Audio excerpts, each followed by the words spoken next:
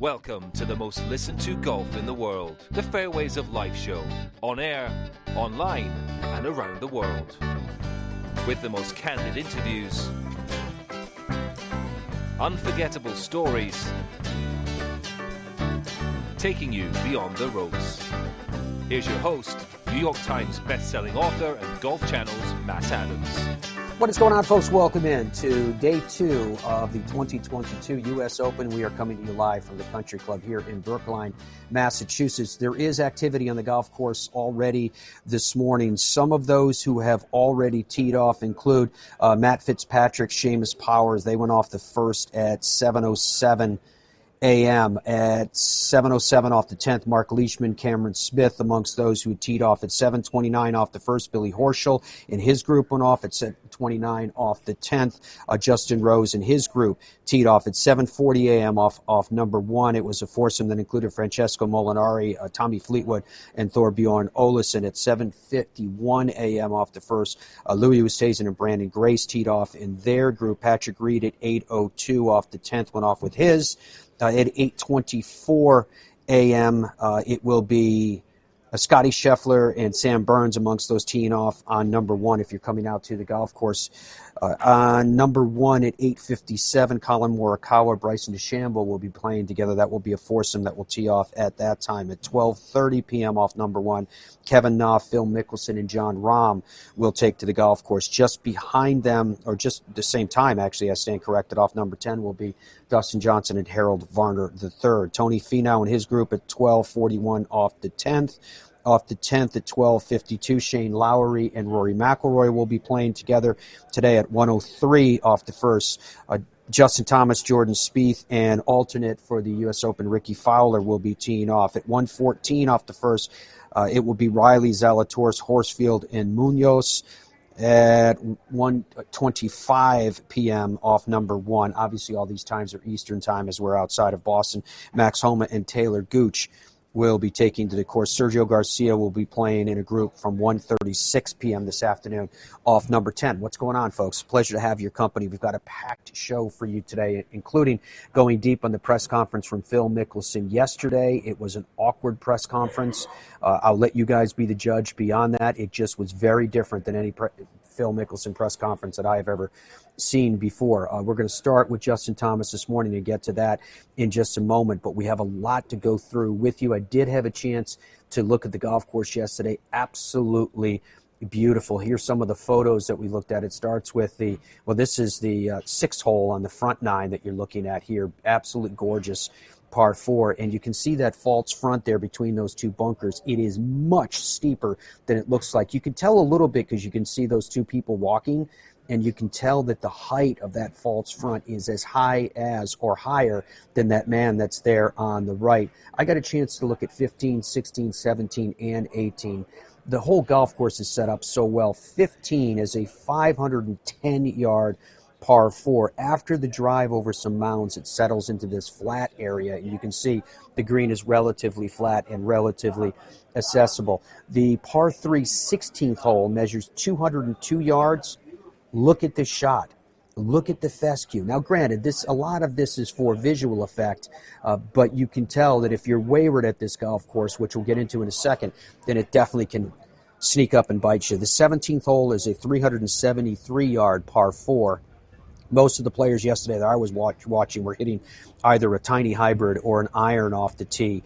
It's fairly tight there on 17. Keep that in mind, and I'll show you why in just a second. And then the 18th hole will conclude at this 451-yard par four, and you can see that massive yawning bunker in front of that green complex just sitting there waiting to gobble up your golf ball if you come up short. A number of players did come up short yesterday. Now, you may find it of interest that in that group that I did that little video on, that included Kevin Na and Bryson DeChambeau yesterday. And as Bryson, who was trailing behind the other players in the group for some reason on 18, he was getting a lot of catcalls from the crowd. There were a lot of people yelling to him. I heard one of them ask specifically where his headdress was, etc. He was ignoring it. He did look annoyed to me, my opinion, my observation. But it's just very interesting that with everything going on, that the crowd was hostile on a Monday at the U.S. Open to Bryson DeChambeau. We'll see how that plays itself out. Phil spoke to reaction to the crowd yesterday, which we'll get into a little bit later on in the program. I did want to talk to you about this, where I was talking about particularly 17, where it gets tight. It's not the only place. This was a video that I put together yesterday just off the right side of that 17th hole, and this is pertaining to the rough that is highly unforgiving. So we're only 42 feet away from the right side of the fairway here at the par 4 17th, the slight dog leg left par 4. Beautiful hole. I want to show you what lurks if you're off by even a slight degree.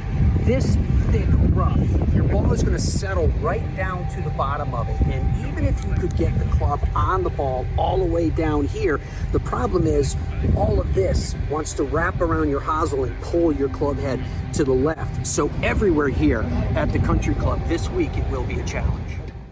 Yeah, it will be a challenge indeed, and that is the case all over this golf course. It's beautifully dressed for this U.S. Open, and because we're having very hot and very dry weather, I think it's going to run very hard and fast as well. This is going to be, I think, a quintessential old-school U.S. Open. As to Justin Thomas, he was asked in his press conference yesterday, the following in sequence, what were your impressions of the golf course?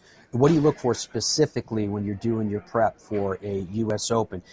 They asked, you tweeted to Rory with a smiley face regarding him getting win number 21. Why was that?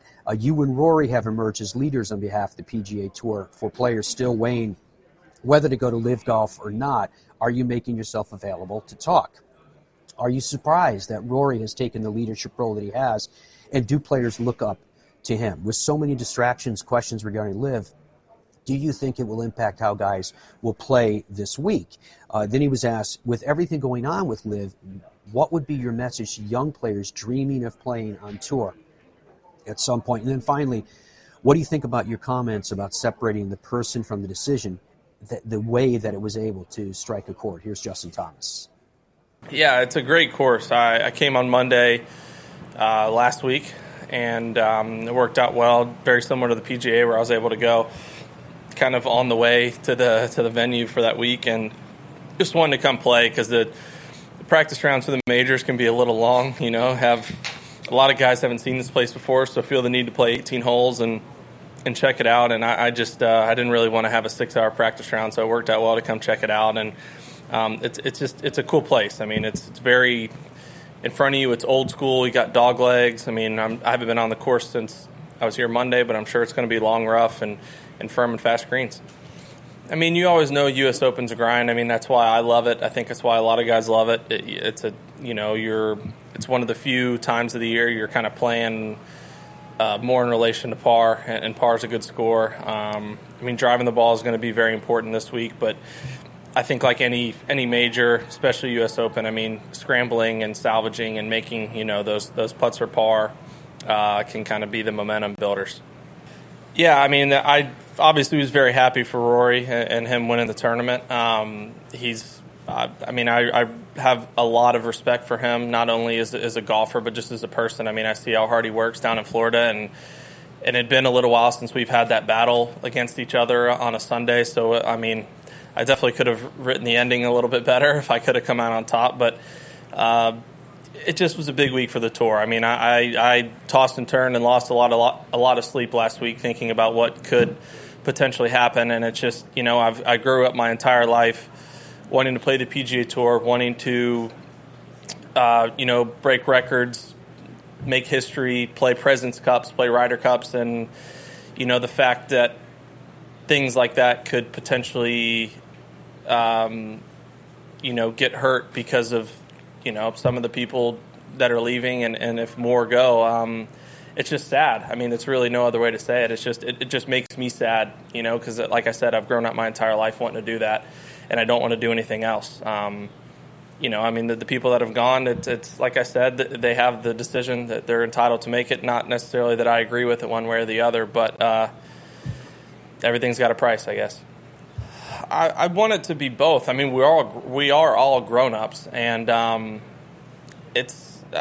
go back and forth so much on different thoughts and how I feel about it. But it's just I know what I want to happen, but it's just at the end of the day, you don't know if it is going to happen because, like I've said from the beginning, it's astronomical money that they're throwing at people, and that's people. Everybody has a price for everything. It doesn't matter if you don't want to do it. If you do want to do it, there's going to be some kind of number that's going to get people to think about it, and they're reaching that number with a lot of people. So I just want to be able to basically say my part or what I think about the decision or the PGA Tour. And I mean, selfishly, I don't want anybody to leave. I mean, I've talked to some of my peers that have asked me questions, and I don't know probably as much as others, but I'm like, you got to do what's best for you or what you think is best for your career. I'm like, but selfishly, I don't want you to go. That's how I kind of end any phrase or any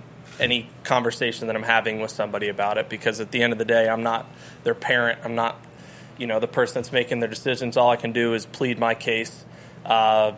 But everybody out here is a grown-up. They can make their own decisions. I mean, I'd hope so, just for the sake of, I mean, I know he's accomplished a lot more than I have. He's been out here longer. He's been more successful. But there's nobody that has, I think, acts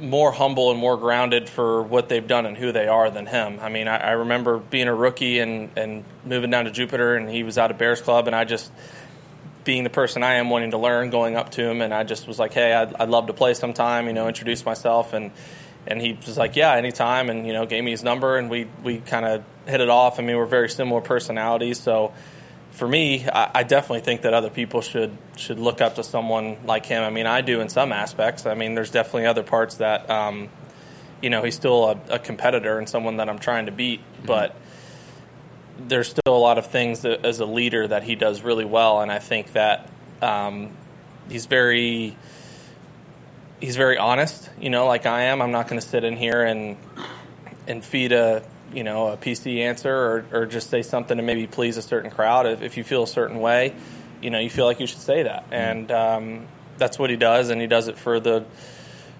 best reasons and hopes that it's going to be the best for the PGA Tour.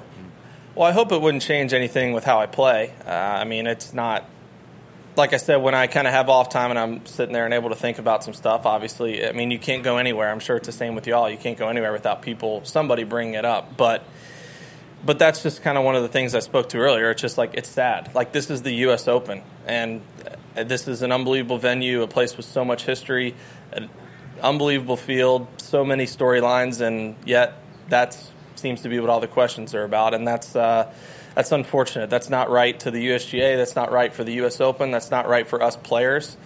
But that's unfortunately where we're at right now. I think my dad said it best, and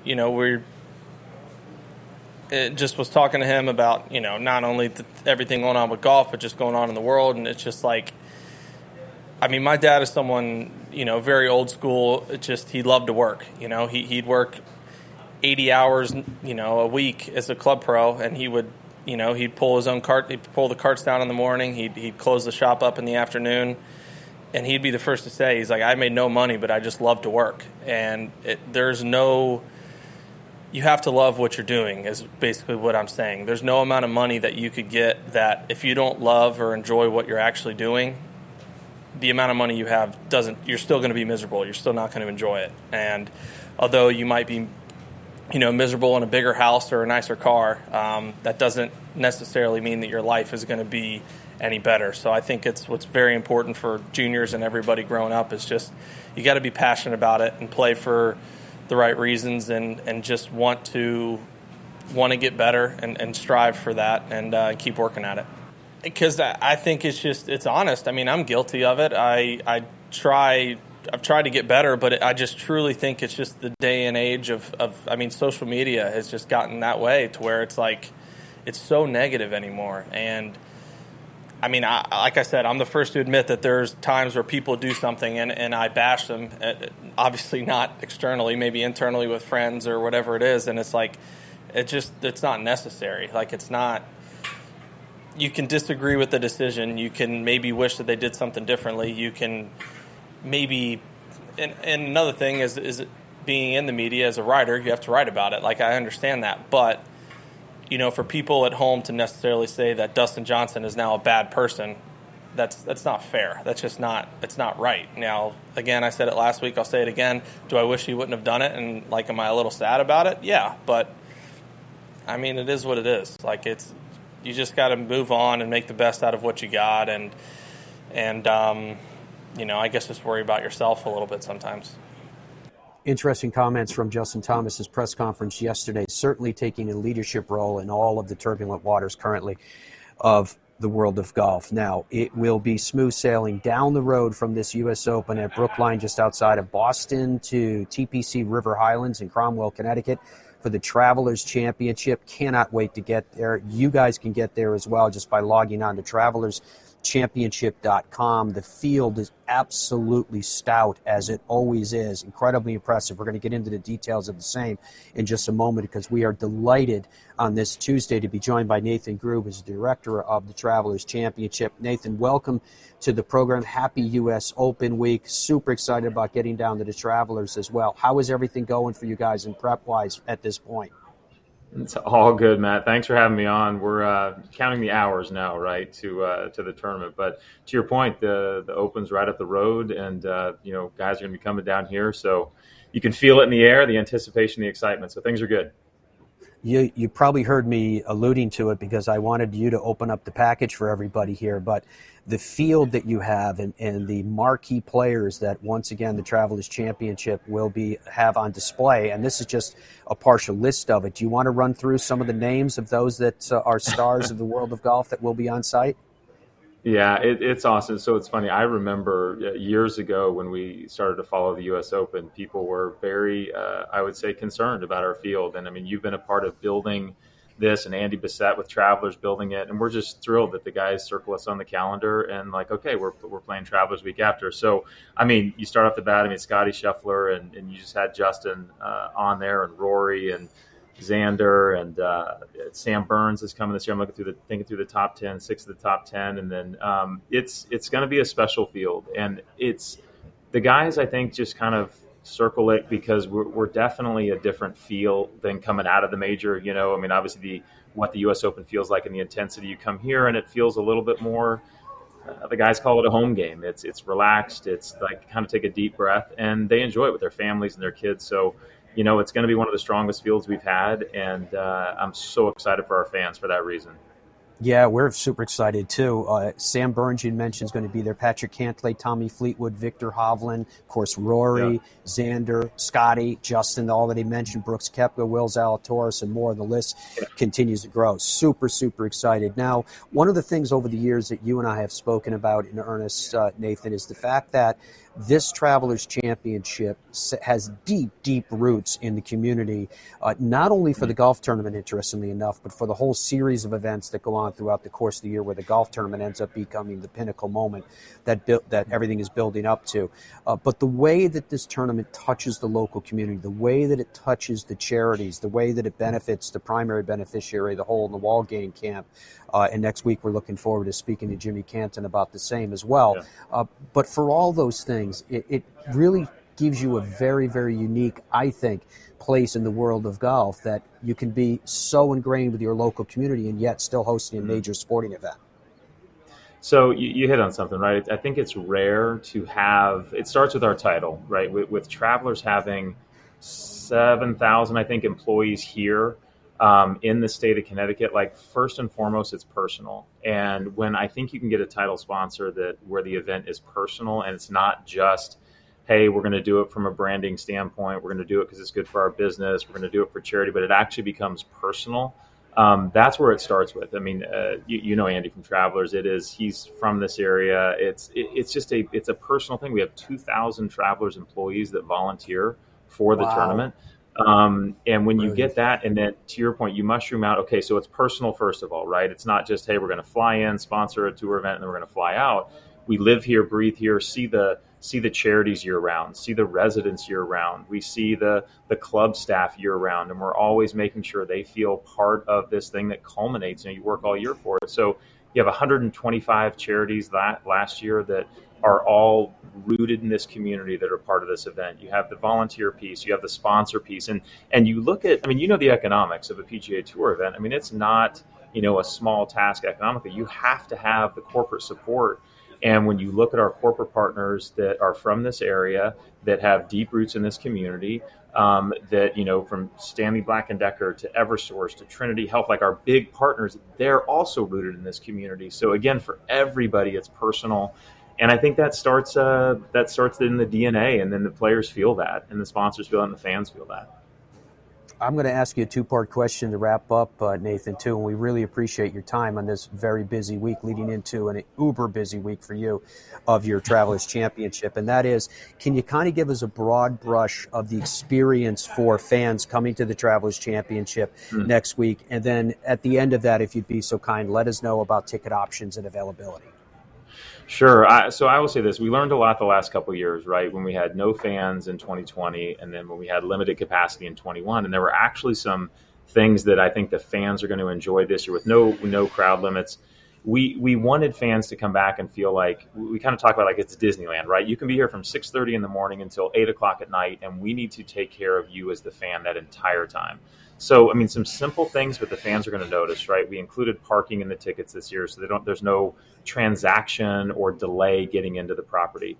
We built 4 venues on property this year where the general admission ticket holder can go inside for free, climate control, viewing decks, just to embrace the local feel for the ticket holder. So there's 4 private venues that are private for the fans. It's funny to say it there, but anybody can get in them. And so that has been received very well when people are buying tickets. But yeah, you can go to travelerschampionship.com. Some of the stuff is sold out. The general admission, we're pacing well ahead of 2019. So, it's I would recommend going now to get tickets if you're looking at it. But I promise you, if you're a fan coming on property, you're going to be able to tell that we care, that we tried to anticipate your needs, and you are going to feel that when you get on property. There is never any doubt about that, my friend. Nathan Grube, Tournament Director of the Travelers Championship. As always, we wish you the very, very best. Super excited to see you and everyone down at the Travelers.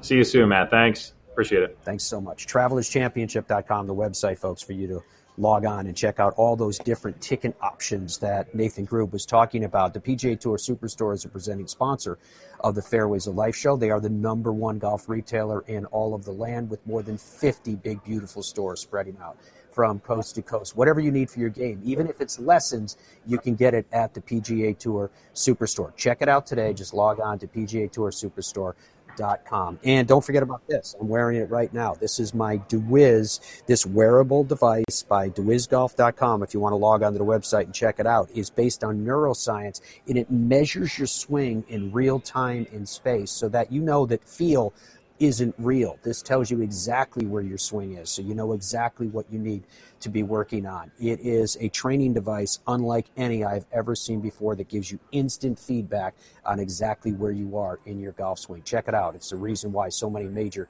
champions and stars of today's game have already aligned themselves with DeWiz Golf because of this very, very special technology. DeWizGolf.com. Back with more live from the U.S. Open at the Country Club in Brookline, Massachusetts after this.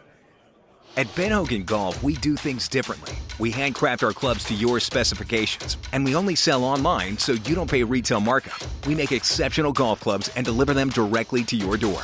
Now that's different. In Ireland, golf is more than just a game. Come and experience our world-famous links courses and our world-famous Parkland courses, all set alongside world-famous scenery. And visit our world-famous historic sites. And while you're here, enjoy our world-famous hospitality. Press the green button and start your journey at ireland.com/golf. Hey, Bryson. What up? I was just going through Bridgestone's new online ball fitting. Pretty sweet, huh? Yeah, very cool. I just got fit to that new Tour BXS I've been playing. Nice. I got fit to the Tour BX. It's a little faster. Hold on. Here's Fred. Hey, guys. Am I doing this right? You've never looked better, Freddie. Find your fit at BridgestoneGolf.com. Are you ready for golf's biggest season ever? Because we are. Our certified fitters are waiting to fit you for free with the latest clubs from Callaway, TaylorMade, Cobra, Titleist, and more. Plus, shop the latest gear and apparel from all your favorite brands. Experience golf's biggest selection under one roof. Don't just shop this season. Shop with the pros at the PGA Tour Superstore. The Fairways of Life show is live weekdays at 8 a.m. Eastern Time and 24/7 on demand as a digital radio and streaming television show. Download the Fairways of Life app and subscribe to our YouTube channel. Log in to fairwaysoflife.com for more information. Are you an E or a C? Both have Ridgeback. These are loaded with tech. Which one are you gaming? Definitely E for me. It's just so forgiving. I'm definitely an E. C is for Cheka. What else? C is for kill it. C is me. Low spinning bombs. So, are you an E or a C? I don't know. Hey, wait a minute. Pound for pound, nothing comes close. This is the Whiz. It tracks your swing in real time. Got it. 101. Gives you feedback in real time so you feel where you are in your golf swing. Transition, plus 4.2 inches. Length of backswing, 50.3 inches. The Whiz really helped me to keep that consistent swing. Instead of guessing, I get the direct feedback. Transition on plane. That's the mic drop.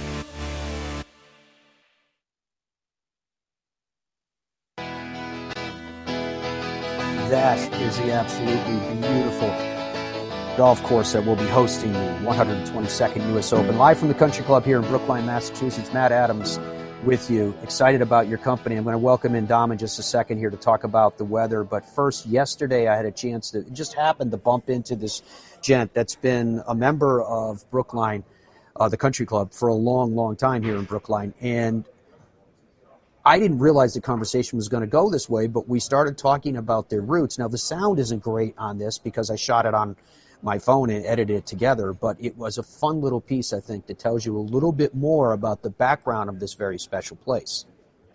Jim Bride is joining us. He's been a member here at the Country Club since 1974. Right. Where we are is in the, when you come in and you see the clubhouse and you see all these buildings surround. I was here with my wife early and she said, what are all these buildings? You know what? I didn't even know. What are all these buildings? Why are there so many here? It's called a campus, and the campus is based on an oval that we're standing in the middle of. And the oval was an area that has been used for many purposes. Alleged that Bill Windle and Henry Windler, who was one of the proponents of unicycles, were able to race around here on this oval. Seriously? This is what's alleged. So it has been used for many other reasons.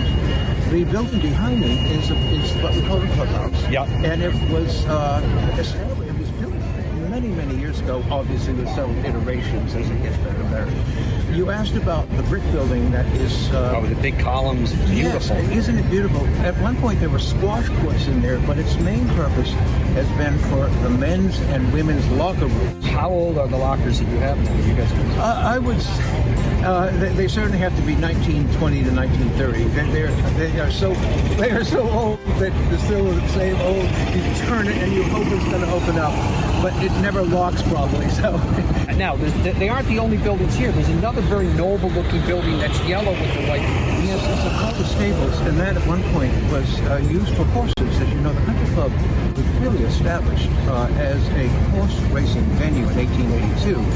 And it wasn't until 1893 that golf even came into this whole idea of how families from Boston and area would enjoy sports. So initially the stables over here in Stable Road was used for the families who came with their horses and carriages, and they'd ring a bell over here, and that would alert someone at the stables to be ready and to open the door, gather the horses, and do what you had to do. It is such a cool thing when you're on the grounds here and you see these very old buildings, very noble buildings, as you can see, stately, that have been modified into their current uses. In fact, that same stable building has a world-class gymnasium in there that you'd see like if you paid for a really big gym membership someplace. That's how good this one looks. You heard me mention the weather. It has been warm. It has been dry. Dom, what are you seeing in the days that lie ahead in the official weather forecast from the USGA? Well, you can see if you're watching on our television side there, we've got a graphic up with the weather through the rest of the week. We're pretty much looking at it. The forecast hasn't changed much from what we talked about yesterday. Mid to high 70s, possibly hitting the 80s every tournament day. There is a small chance for thunderstorms each day. Again, depending on what service you want to use and who you trust, anywhere from 20 to 50% chance of some showers coming through each day. Never going to get more than a quarter inch of rain, but the wind is still a factor. It's still an issue for all 4 rounds of tournament play. You can see, if you're looking on the TV side there, that bottom number underneath the mile per hour there, 10 to 15, 16 to 24, 14 to 21. Those are the gusts.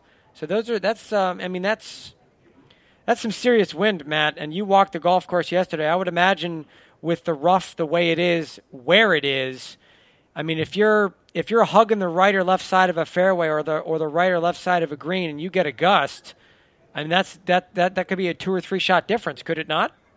Oh gosh, yes. The feature that I showed you guys earlier about the depth of the rough, and it's not just the depth, it's also the way that grass will wrap around the hosel is so severe. I don't know, Andrew, if you could kind of zoom ahead in the feature that I did and just show what that rough looks like. It's important to realize that it's a graduated rough, so it gets deeper as you get out. I was only about 40 feet from the edge of the fairway when I was doing this piece, and you can see that grass is so thick. When it wraps up like that, it's almost like wire.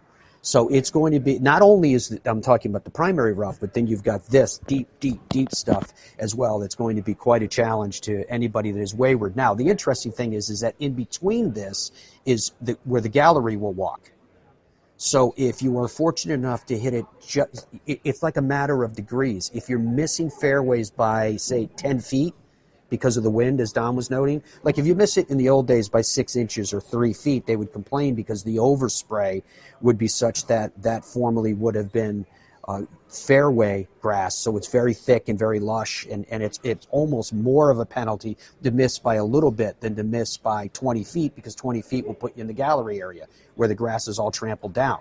Well, now with the graduated rough, you're not as penalized as you used to be for that gradual loss, but all of it is still thick rough, and it's really dense here at the Country Club in Brookline, Massachusetts. All right, so Phil Mickelson spoke to the media yesterday, and we broke this down into multiple pieces because there's a lot to unpack from this press conference that happened.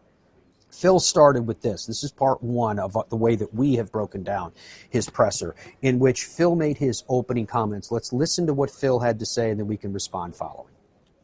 Well, I wanted to say that it's nice to be back, nice to see you guys, and it's been 4 months. It's been a necessary time and an opportunity for me to step away a little bit and put a little bit of thought and reflection into going forward and how to best prioritize things. And it's given me an opportunity to spend time with Amy, to spend time with loved ones, and continue some of the work therapy-wise on some of the deficiencies that I have, certainly, and as well as focus on best path forward. So it's been a positive time in that regard. I know that many of you have many people have strong opinions, emotions about my choice to go forward with LIV Golf, and I understand and I respect that. I'm incredibly grateful for the PGA Tour and for the many opportunities that it has provided me through the years, but I am excited about this new opportunity as well. I'm excited about being here in Boston at the Country Club. It's one of the 5 founding members of this of the USGA. It's got incredible, rich history going back to Francis we met.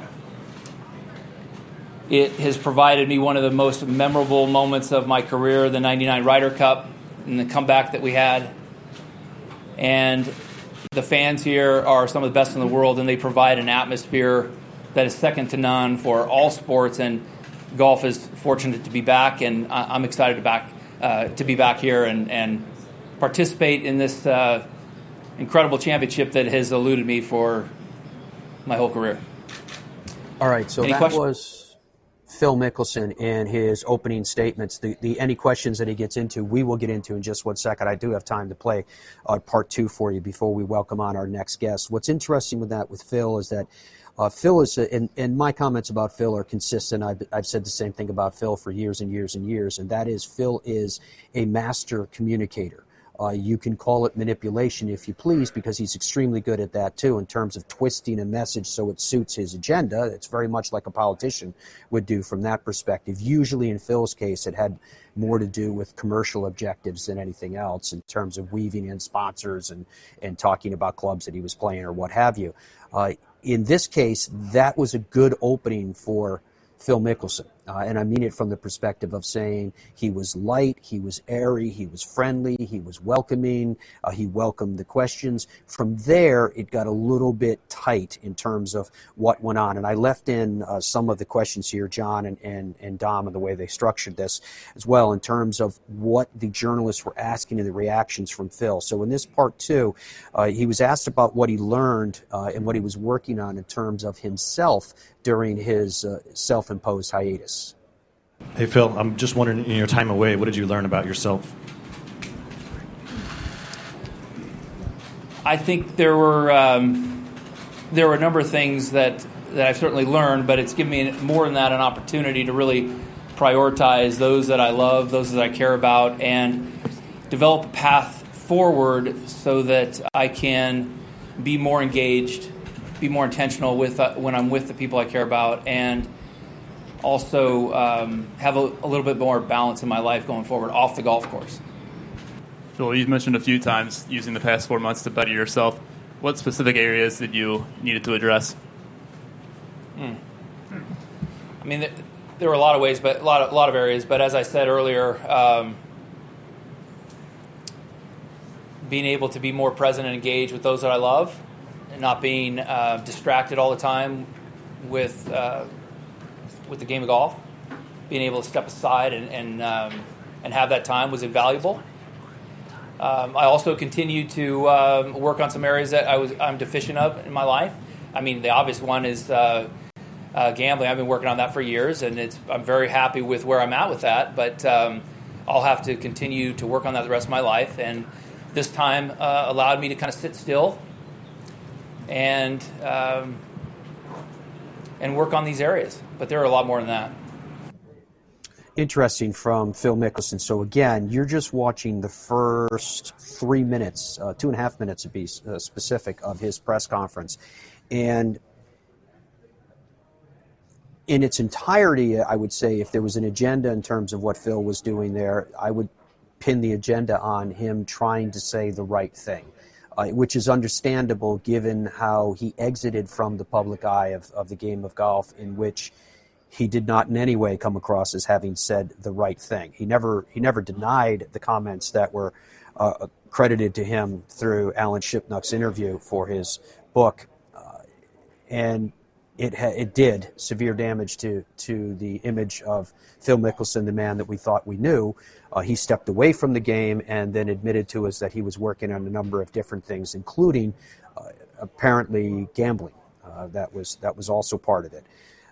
The interview continues on. There are multiple more segments that we have broken this up into, and I can tell you, as it continues, I have to admit, it actually gets more and more uncomfortable, and we'll have that for you coming up in just a little bit. First of all, I am absolutely delighted to welcome our next guest to the show. Tom Goldman is joining us. He's the national sports correspondent for NPR, National Public Radio. He's been with NPR for 30 years. He's covered every event in sport that is of massive stature or otherwise: Super Bowls, World Series, the NBA Finals, the Olympics, and more. You can hear him regularly on NPR's flagship program, Morning Edition, and All Things Considered. Tom, we appreciate you taking the time and joining us. Welcome into the Media Center here at the U.S. Open at the Country Club in Brookline.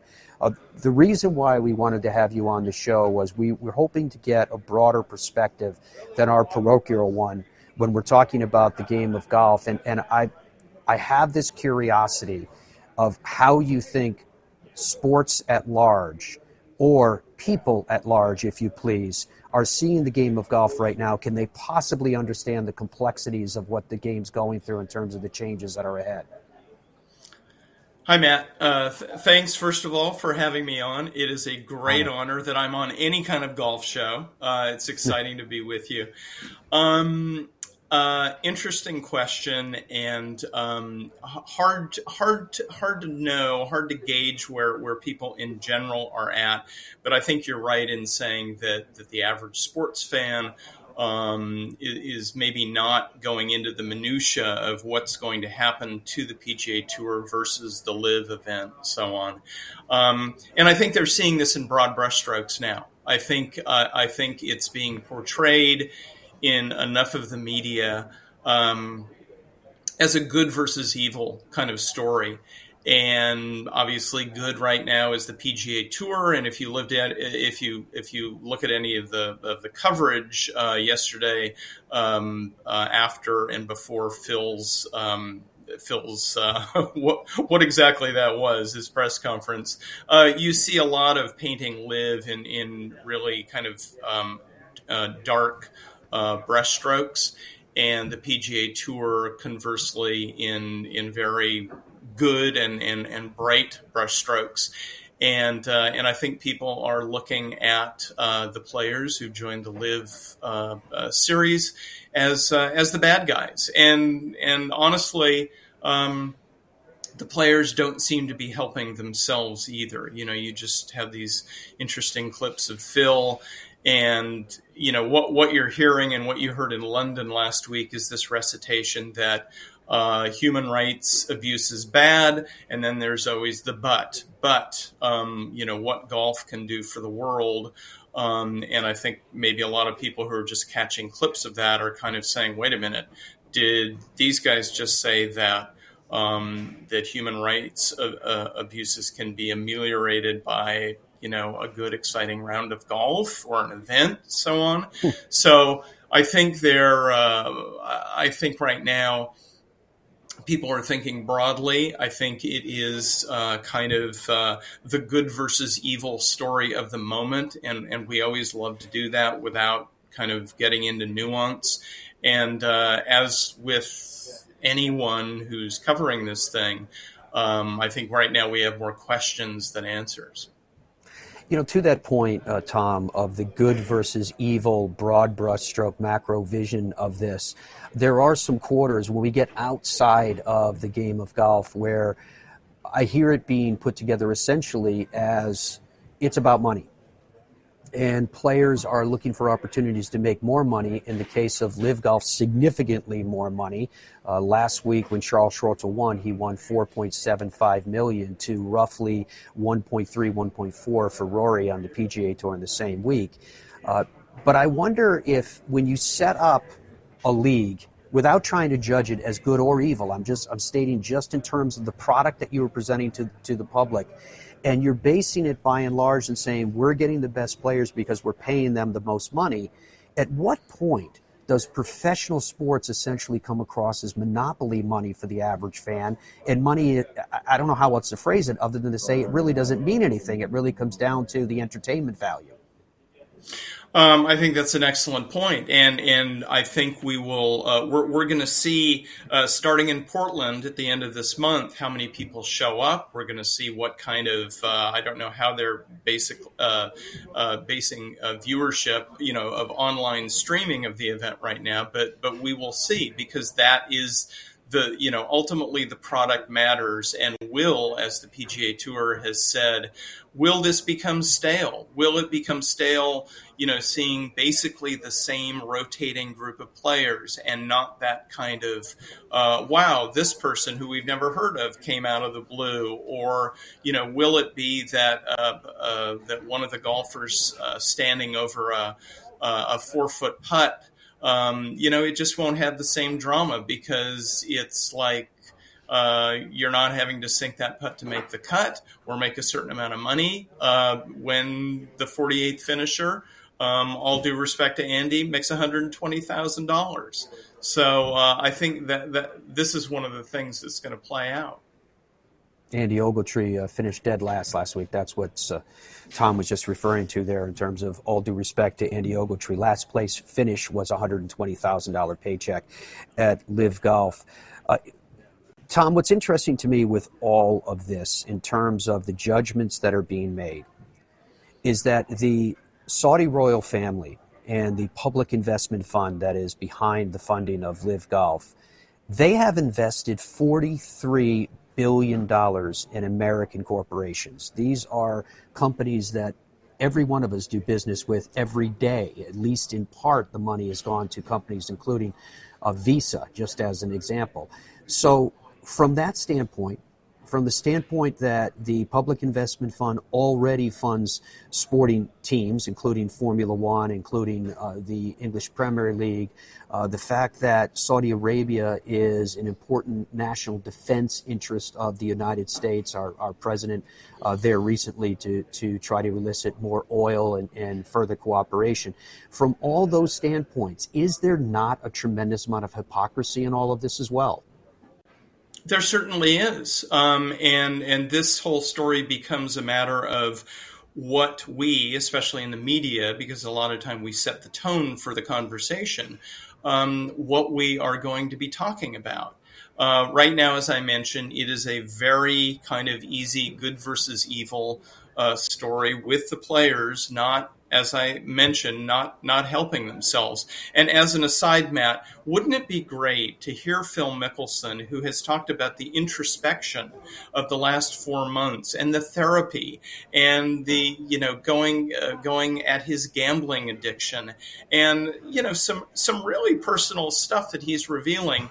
Wouldn't it be fantastic if he primarily would come out and really address what the 9/11 family's letter was talking about, or what the media keeps hammering him for, and talk about, and Phil, as you rightly mentioned, has been beloved by the media for the way he's been honest, and you could always expect a good quote for him. And that's kind of another sidelight, kind of a sad thing of this new Phil, is he's just boring now. If he's just going to be doing what he's doing and taking everything behind closed doors.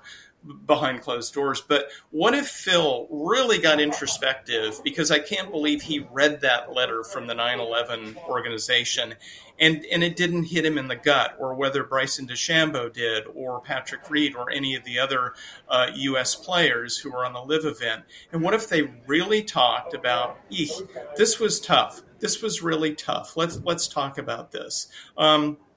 I think because it would ultimately come around to a question of, well, then if you feel this way, if this really hits you in the gut, why are you staying with LIV? Then this would get to the ultimate elephant in the room. Well, I'm taking a lot of money. But I got off course there, Matt. Rephrase the question for me before I took that detour on Phil. Well, you about the answered hypocrisy. Yeah. About the hypocrisy. Yeah, absolutely. And, maybe this is going to be the next step as we go along. As I mentioned, right now we're in the white hot good versus evil. The first LIV event was last weekend. And now we have the first, major happening right while that's going on. And the two are colliding. Maybe by Portland, the narrative will have changed a little bit, where we're starting to talk a little more about that hypocrisy. I'm expecting, since I'm based in Portland and hoping to cover the event, to walk among the gallery and get people talking about that. And I'm sure you will hear that from people who have paid to watch the LIV event, because why else would they be there?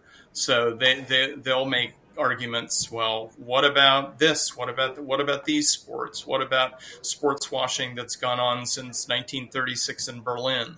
So, I think that's a story still to emerge. Yeah, it is interesting, Tom. I can tell you that being on the golf course yesterday and following a number of different players that are here directly from the LIV event in London, including Bryson DeChambeau, Bryson was subject to some verbal jabs coming from the gallery, and they were sharp and they were harsh and they were mean.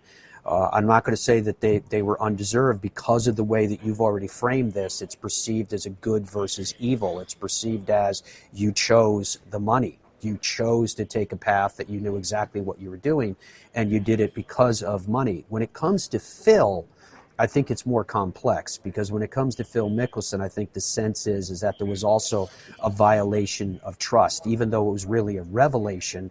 I think from a public perspective, they look at Phil Mickelson and say, you know what, you are not the person that we all thought that you were. And then Phil's having to come through, beat himself with the reeds and say, look, I'm trying to better myself. I'm trying to be the person that you all want me to be.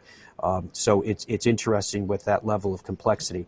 I am curious, Tom, in your perspective, because you have covered so many sports for so long for NPR, can you think of another occasion where anything such as this has happened in another sport, and what was the result? That's a really good question. A kind of a schism, like, a real-time schism in a sport. Matt, I really can't remember something like this. I really can't, and maybe because it's early on the West Coast. But I think this is unique in that way. I think it's unique in how it's going to play out. Such a genteel sport, as you know well, and to expect Justin Thomas to kind of chest up to Bryson DeChambeau. Well, he might not, because Bryson's a lot bigger, but one of the other golfers, and say, what the heck are you doing? We don't expect that to happen. And so far, even players like Rory, who's been pretty outspoken in favor of the PGA Tour's side. He and Justin, the two most outspoken, have talked about their friends on the LIV event, and this hasn't really, as far as I know, I haven't heard the latest, but this hasn't had an impact on that. But no, one of the fascinating things to find out about this, and I think that's why this kind of rises above, is having this us versus them. And is that, as we watch the U.S. Open unfold outside of Boston, is this going to make for uncomfortable moments? I think at this point for golf fans, it may be disappointing moments, because there always is a sense when you're watching a golf tournament, and a great golf tournament, a major, that it's, the players versus the course. And I think this is the first time in any of our experience that I can remember that we're thinking, wait a minute, this is player versus player in a sense, and even within some groupings, it's going to be player versus player. So to be determined.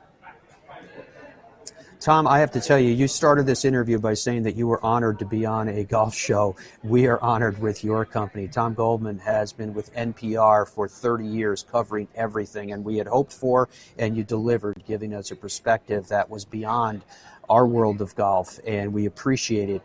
I think it's fascinating, even in listening to your words, that clearly none of us know where all of this is heading. It's in many ways just beginning, and I think it will be fascinating to see how it plays itself out. But we do appreciate your time, sir. It's a pleasure. Thanks so much, Matt. Appreciate it. Folks, we'll have more of the Fairways of Life show coming up live from the U.S. Open after this. Boyne Golf provides the ultimate world-class golf destination with 10 championship-caliber courses spanning 3 resorts. Centered in Michigan's northern Lower Peninsula, the courses are the products of some of the game's masters, including Robert Trent Jones Sr., Arthur Hills, and Donald Ross. From the all-inclusive vacation packages, elite instruction with the Boyne Golf Academy, tournaments, and so much more, Boyne Golf truly offers an unrivaled Michigan golf vacation experience. Just log on to BoyneGolf.com. I guess hello world, huh? And with one subtle hello, Tiger began an amazing and unthinkable career.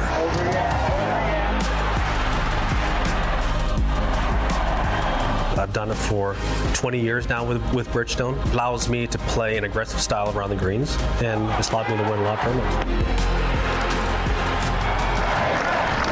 Bridgestone Golf, proud to be part of your journey.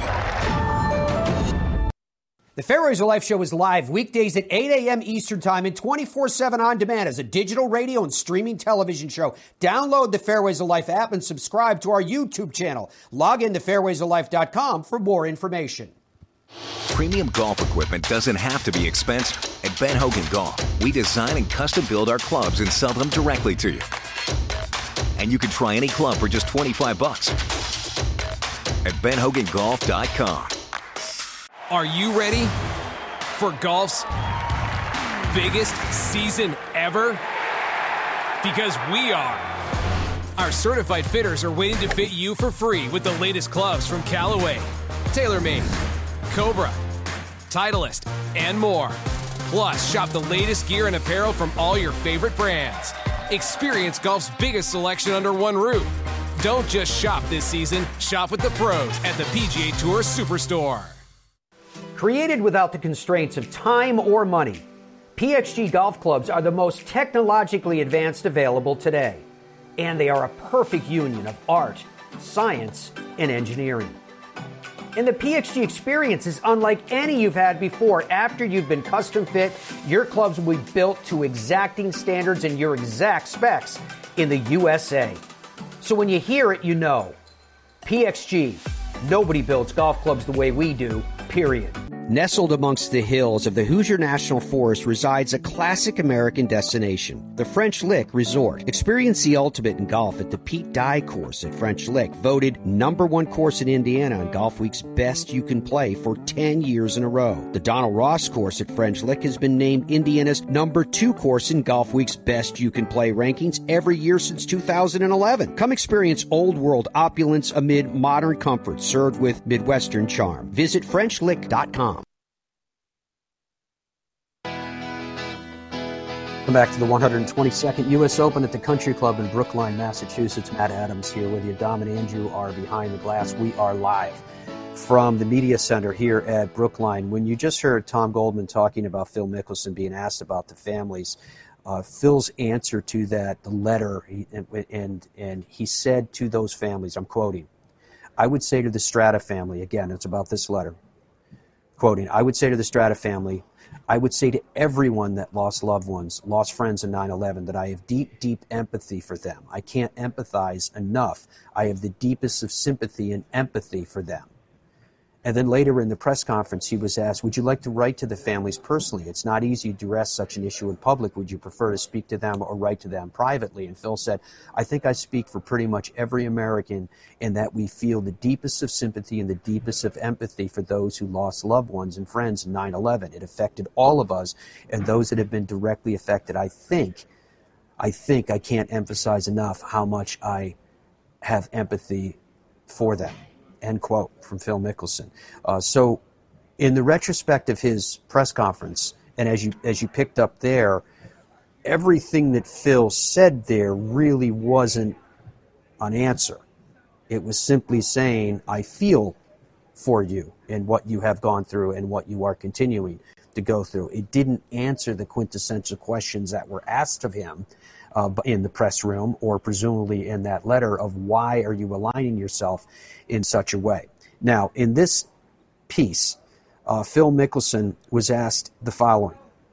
How do you feel about the PGA of America's decision to move the PGA Championship away from the Trump course in Bedminster to Tulsa in the wake of the January 6 riots? And then how do you feel about these two LIV events being played on Trump courses? So politics entered into this as well. Here's how Phil Mickelson reacted. So let's go back to just one at a time. I don't really know what to say about the PGA and their decision. That's ultimately their decision. I thought that it went really well at Southern Hills. I thought it was a fun tournament to watch. I thought it was exciting, came down to the end and was exceptional, but I don't get involved in that matter. That's for the PGA of America, and I haven't been involved in LIV Golf and their decision on where to hold their events, but those discussions should be held privately and behind closed doors. I care more about the quality of the test of golf, the quality of the golf course, the fan experience, and their ability to see and view the golf, and the challenge of what the venue provides for the players, risk reward, exciting to see, birdie opportunities, tough pars. I care more about that. All right, so amongst the questions that Phil Mickelson was asked, and this goes to what I was mentioning to Tom, and I also mentioned to you guys at the ahead of the program, that being out on the golf course yesterday, I heard people yelling from the gallery to players that have signed up with LIV. Specifically, I heard Bryson DeChambeau getting it pretty hard out on the golf course. And so Phil was asked the question, and I'm quoting the question. Phil, you mentioned earlier you have strong emotional respect for people who have strong opinions opposing your decision to join LIV Golf. You've obviously been one of the most popular players over the years amongst fans, but if a segment of your fan base decided to walk away from you and not support you anymore, would you respect and understand that decision? And if so, why? And if not, why not? In regards to if fans would leave or whatnot, I respect and I understand their opinions, and I understand that they have strong feelings and strong emotions regarding this choice, and I certainly respect them. I respect that. I respect that. I have the utmost respect for the players on the PGA Tour. There have been a lot of friendships that have gone on for decades with Amy and myself. There have been a lot of memories that we shared, experiences that we shared. And many of the players on the PGA Tour are people that I look up to and respect the most. I think that I respect if they disagree. But at this time, this is the right decision. I think the Boston crowds are some of the best in sports, and I think that they have given me a lot of support, and I'm very appreciative of that over the years. And I think that their excitement and energy is what creates such a great atmosphere. So whether it's positive or negative towards me directly, I think it's going to provide an incredible atmosphere to hold this championship. I think it's going to be a great event, and the people here have a lot to do with that. The point of starting it up, I'll have to defer to those at LIV Golf.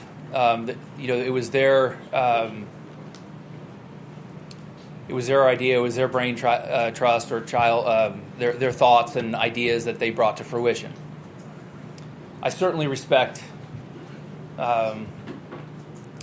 Rory. I thought it was what a great finish yesterday and a great accomplishment, and what a career he's had. I certainly respect him. I respect his ideas. I respect all the players that choose to stay on the PGA Tour. I certainly think extremely highly of many of the players on the PGA Tour and their right to their own decisions. All right, Phil Mickelson, again, addressing the media yesterday, that we have broken down into parts to get his reaction from the same. I thought the most telling thing there from that part of Phil's press conference was when he said, I'm looking into the transcript right now to find the exact quote, was when he said that it was the right decision at this time. I think that's the first time that we've seen where Phil didn't justify the decision, mind you. He just said it was the right decision at this time, so that from what we've heard so far, here we had a Phil Mickelson who, contrary to his comments that he made to John Huggan in the initial interview when he spoke about a noxious greed of the PGA Tour, where, given the way that Phil operates in the past, he plants a seed and wants it to grow of its own accord and become substantial of just through the fact that he entered it into the dialogue. He did it multiple times throughout the course of his career. He very much did it after the 2014 Ryder Cup. After that, when his comments were released from Alan Shipnuck in the promotion of his book, the unauthorized biography he wrote on Phil Mickelson, that was the most damning. That was the most damaging, and that's what prompted ultimately Phil Mickelson to leave the public eye for a considerable period of time from February until he returned last week at LIV Golf. Interestingly enough, as you guys are well aware, he chose not to play in the Masters. I think more distinctively, though, he chose to not defend his PGA championship. Whether that's because those last few lingering days were critically important to the betterment of himself through the issues that he was dealing with, which he claims were beyond just gambling addiction. But he did decide to play in the event in London. So he didn't defend his major championship, the PGA Championship. He did play in an exhibition event at the LIV Golf event in London, for which he apparently was paid somewhere up to $200 million. So when we saw Phil Mickelson, and it is a study of character with Phil Mickelson, it is a study of procedure because it is something that we have seen many, many times. He clearly is attempting to say either nothing of substance or at least, to put it in a positive spin, to say the right thing.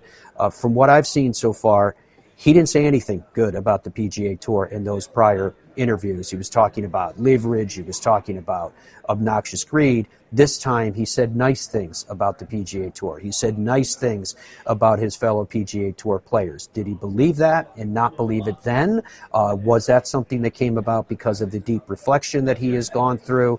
Was that because he realized that there was a tremendous amount of negative outcry when you have made tens and tens and tens of millions of dollars from the stage that the PGA Tour provided? And it's not just what you did with club in hand, it's also sponsorships and more. And I won't deny the part that he played. He also gave back to those same institutions. But nonetheless, when you turn your back on the institution and start to try to draw a picture of them as the great evil, it's a difficult pill there to swallow.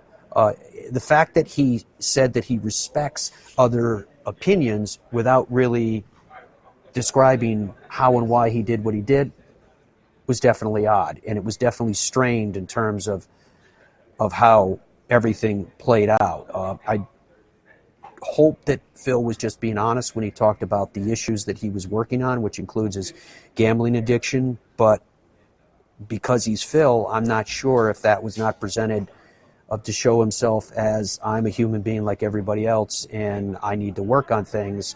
But when he was hit with some really hard questions, the bottom line to take away from it was he took the money. He still took the money. And then his quote about it being the right decision at this time, I thought was really interesting. To that, all of it leads to this. This is the next segment where Phil was asked about his legacy.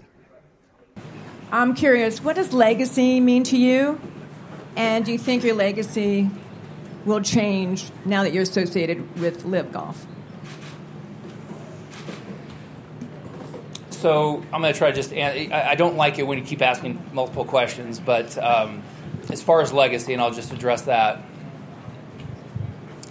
I would say that I've been a part of the PGA Tour now for 30-plus years, and I have enjoyed my time. I've enjoyed the opportunities it's provided. I've enjoyed the lifestyle it's provided. I've enjoyed the fact that the game of golf through the PGA Tour has been able to give me and my family so much. I'm appreciative of that fact. And during that time, I've worked really hard behind the scenes as well as on the scenes to try to contribute as a way of showing my appreciation.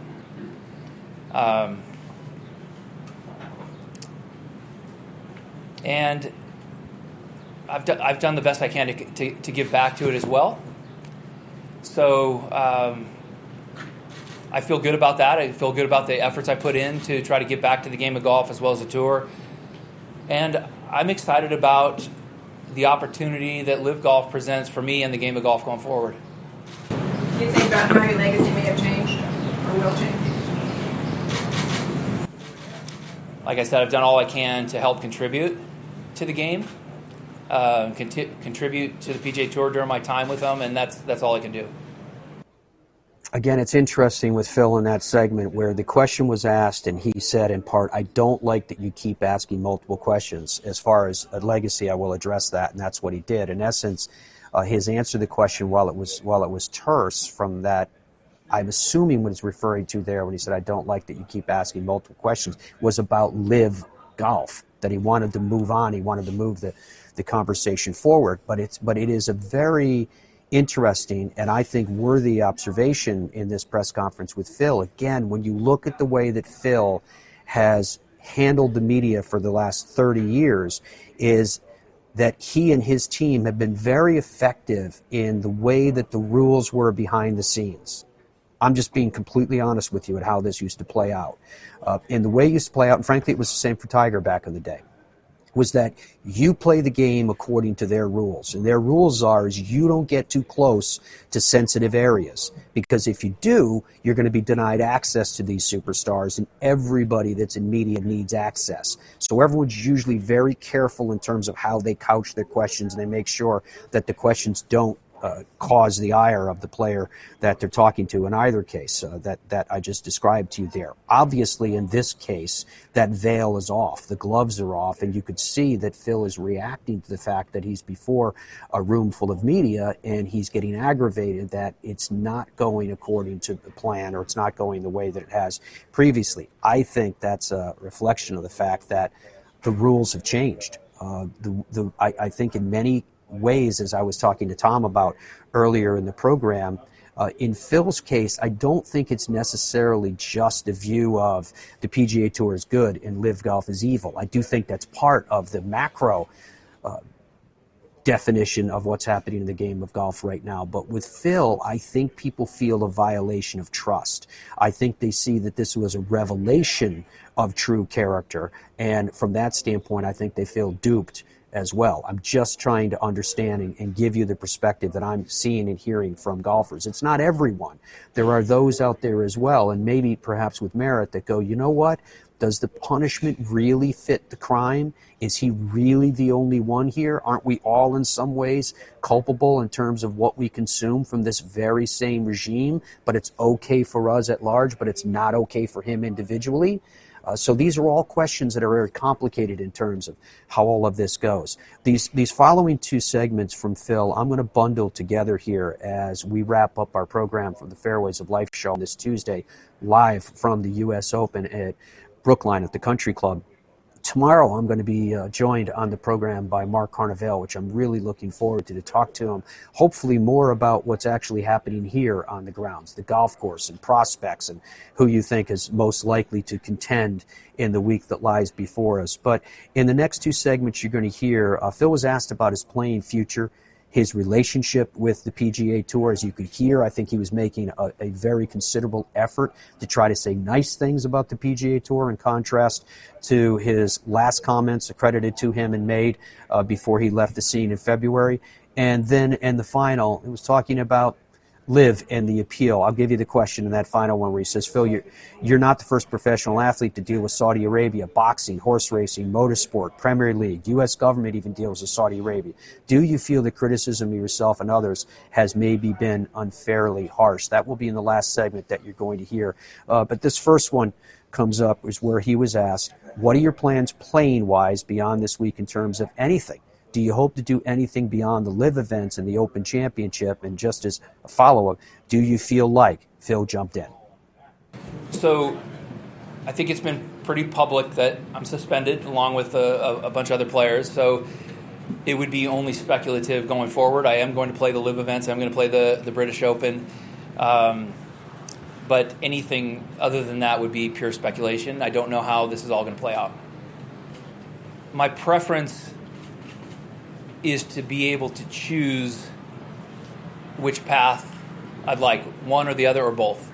I feel that, as I was saying to Ann, I gave as much back to the PGA Tour and the game of golf that I could throughout my 30 years here. And through my accomplishments on the course, I've earned a lifetime membership. I intend to keep that and then choose going forward which events to play and not. I think that's a better question for the USGA, but I would say in regards to issues that I've had, I have had strong opinions and ideas, let's say, regarding most of the governing bodies, and I've done a poor job of conveying that. I've made it public, and that's been a mistake. That's one of the mistakes I've been making, and I'll try to, going forward, be a lot more thoughtful with my words and actions and try to keep a lot of those things behind closed doors. In regards to the PGA Tour, there's a lot of things throughout the years that the PGA Tour has done that I agree with, and there's a lot of things that I don't agree with, and yet I've supported them either way.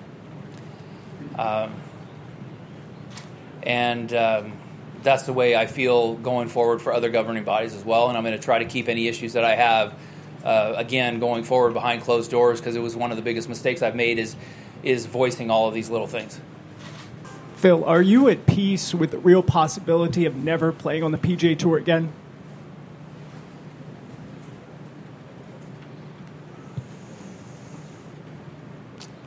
I am,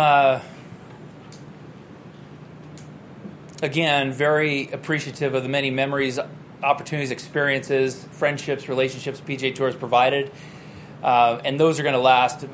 Those will last a lifetime. But I'm hopeful that I'll have a chance to create more. That's not necessarily for me to say. I think the important thing is that everyone is entitled to their opinion. I understand that it brings out a lot of strong emotions for a lot of people, and I respect the way they may or may not feel about it.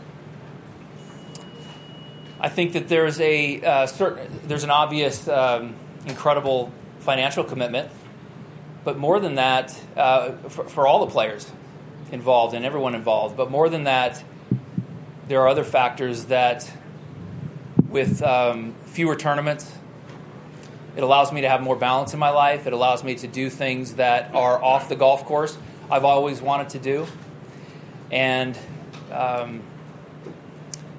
I find that as I prioritize those that are important to me, people that are important to me going forward, this allows me to have more time with them, be more present, and to share more life experiences outside of golf.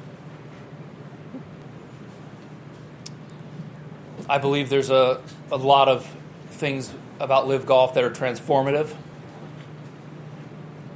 Two specifically are a unique, different format from a format that's been the same for half a century or more. And I believe moving tournaments throughout the world and bringing that type of championship golf to different parts of the world is going to have a very positive effect globally on the sport. And those are just two instances of areas I think LIV is going to do a lot of good for the game. Alex, every day is not about what did I grow the game. What it is engaging people, bringing people out to be exposed to the game. I saw a lot of young kids out there under the age of 7 or 8 being exposed to professional golf. It was an important part of my life going forward to be driven to have golf in my life, play golf, and then ultimately play professionally. So I think the number of kids that were out there is just one area that could potentially grow the game by having those young ones involved. But there's a lot more areas and ways that last week helped, and I think it should be obvious.